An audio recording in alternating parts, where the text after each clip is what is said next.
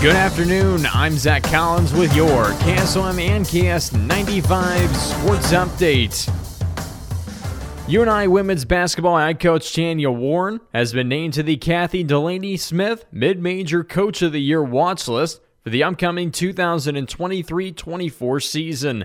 This list contains 20 coaches from mid-major schools across the country. Tanya Warren has not only continued to run a successful program at UNI, she has also run one of the best in the Missouri Valley Conference as the longest tenured active coach with 16 seasons underneath her belt.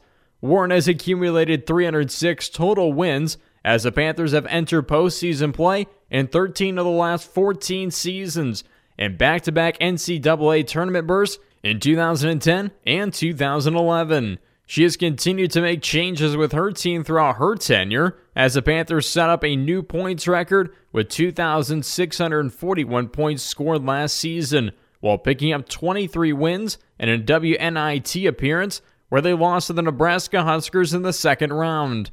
The award goes out to a coach who has seen success at the mid-major level. There are a total of 26 conferences that are listed as mid-major conferences in the NCAA. The high major conference coaches are not eligible for this award. Kathy Delaney Smith was a successful coach in the Ivy League at Harvard for their women's basketball team from 1982 to 2022. She led the Crimson to 8 WNIT appearances and 6 NCAA tournament appearances, while also earning 11 Ivy League titles in her coaching tenure at Harvard. As it stands, her record is 630 and 434 overall in college basketball. Iowa State's TJ Tampa has been named as a semifinalist for the Jim Thorpe Award. The Tampa, Florida native has earned a total of 6 interceptions and 6 pass breakups this season for the Cyclones. He ranks 9th in a national level in his passing defense efficiency, as he is one of the top players this season for Iowa State. Tampa is tied for 4th on the team with 31 tackles, and also has 1 tackle for loss as a cornerback. In the last game against Baylor, TJ had 5 tackles and had his only tackle for loss. TJ Tampa has also been named as the 4th best cornerback in the nation in passing average, according to Pro Football Focus. Iowa State will take on Kansas in a Big 12 matchup in Iowa State's homecoming game. The kickoff is set for 6 p.m. in Ames.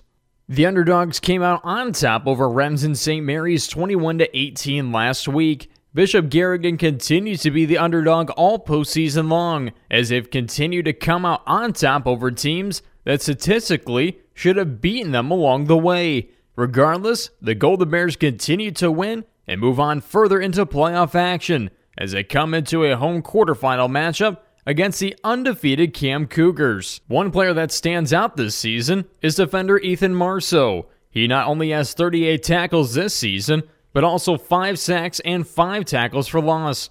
Marceau is an athlete who comes from a history of football players and continues a family lineage in the best way. You know, he's really come along a lot. He's really grown up as a sophomore, and he's just a son. We start 3 sophomores on our team, 1 including our quarterback. So he's really come along. He's done a tremendous amount of work in the off season between wrestling and track and the weight room, and done a really good job. And he's a great kid. Comes from a great family. His uncle was a first-team All-Stater for us back in 2004 and 2003, and so he's got a little bit of lineage there. So that never hurts when you've got some genetics on your side.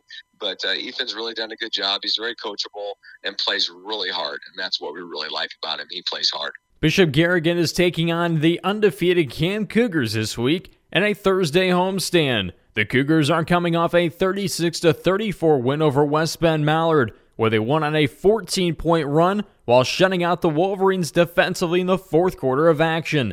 Bishop Garrigan is going to have to continue down the line of what has made them successful all season and utilize their running game offensively. Well, we just have to try and do what we do. I mean, we're not going to change a whole heck of a lot, and I'm sure Cam's not going to change a whole heck of a lot at this stage of the game. We're not installing a bunch of things that are new and crazy. I mean, we're just not going to. We have to kind of dance with who brought us and get us to this point and what our kids believe in. And our kids believe in a lot of different things, and our kids believe in running the football as we do as a staff, and I know Cam does too. And we have to throw the football also too and be proficient when we're throwing the football. So that's a little area we may have been lacking in the last week or two with some things, but I as long as we can keep our running game going, which is going to be a challenge this week, hopefully we can lose things. I mean, West Bend rushed for 398 yards against them. I think last week, if I saw those stats right, I mean that's an unbelievable stat in 11 player or 8 player. It doesn't really matter. So they were able to run the ball. So hopefully we can have some of that success that they had last week. Last week, Chase Speaker passed for 238 yards and 2 touchdowns, and rushed for 105 yards in the game for Cam. The Golden Bears defense will have to have the number 5 on their radar in both the passing and running games. Bishop Garrigan was able to hold Remsen St. Mary's to just 18 points, which Hall of Fame head coach Marty Waddle knows will help them to be successful in their push to keep the Cougars contained. Yeah, he's a really good quarterback. He throws the ball well. He hits the hole really hard when he runs it. And, we're just going to have to play all-around good defense. And, I thought West Bend did some really good things at times on film.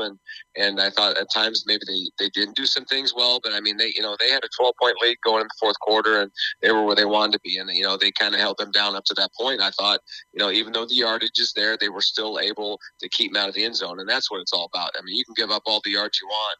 If you don't allow the opponent in the end zone very many times, especially in 8-player football, if you can limit them to 3 to 4 touchdowns, maybe 5, you're going to have an opportunity to be in games. Now, obviously, everybody's defense wants to hold an opponent to less than that, but I thought our defense played well all night, especially against a really good Remsen offense. Bishop Garrigan faces off against Cam this Thursday at Bishop Garrigan High School. The kickoff will be at 7 p.m. with a broadcast on KSOM 96.5 FM with myself, Zach Collins, and Austin West on the call. The pregame show will begin after the In the Huddle show around 6:30 p.m.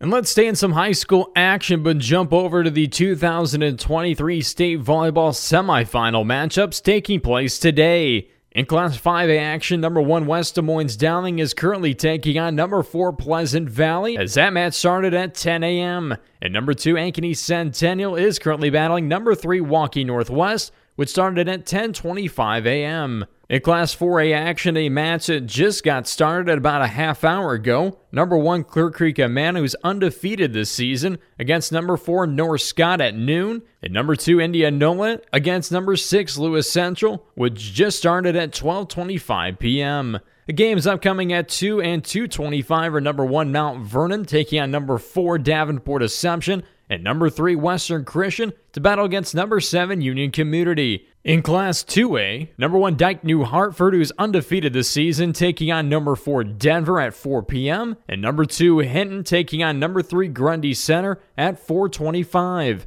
In the later games tonight in Class 1A, number 1 Ankeny Christian taking on number 4 BCLUW at 6 o'clock, and number 2 Boyden Hull taking on number 3 Holy Trinity Catholic at 6:25 p.m. For news, sports, and more, check out our website at westerniowatoday.com. I'm Zach Collins with this Sports Update.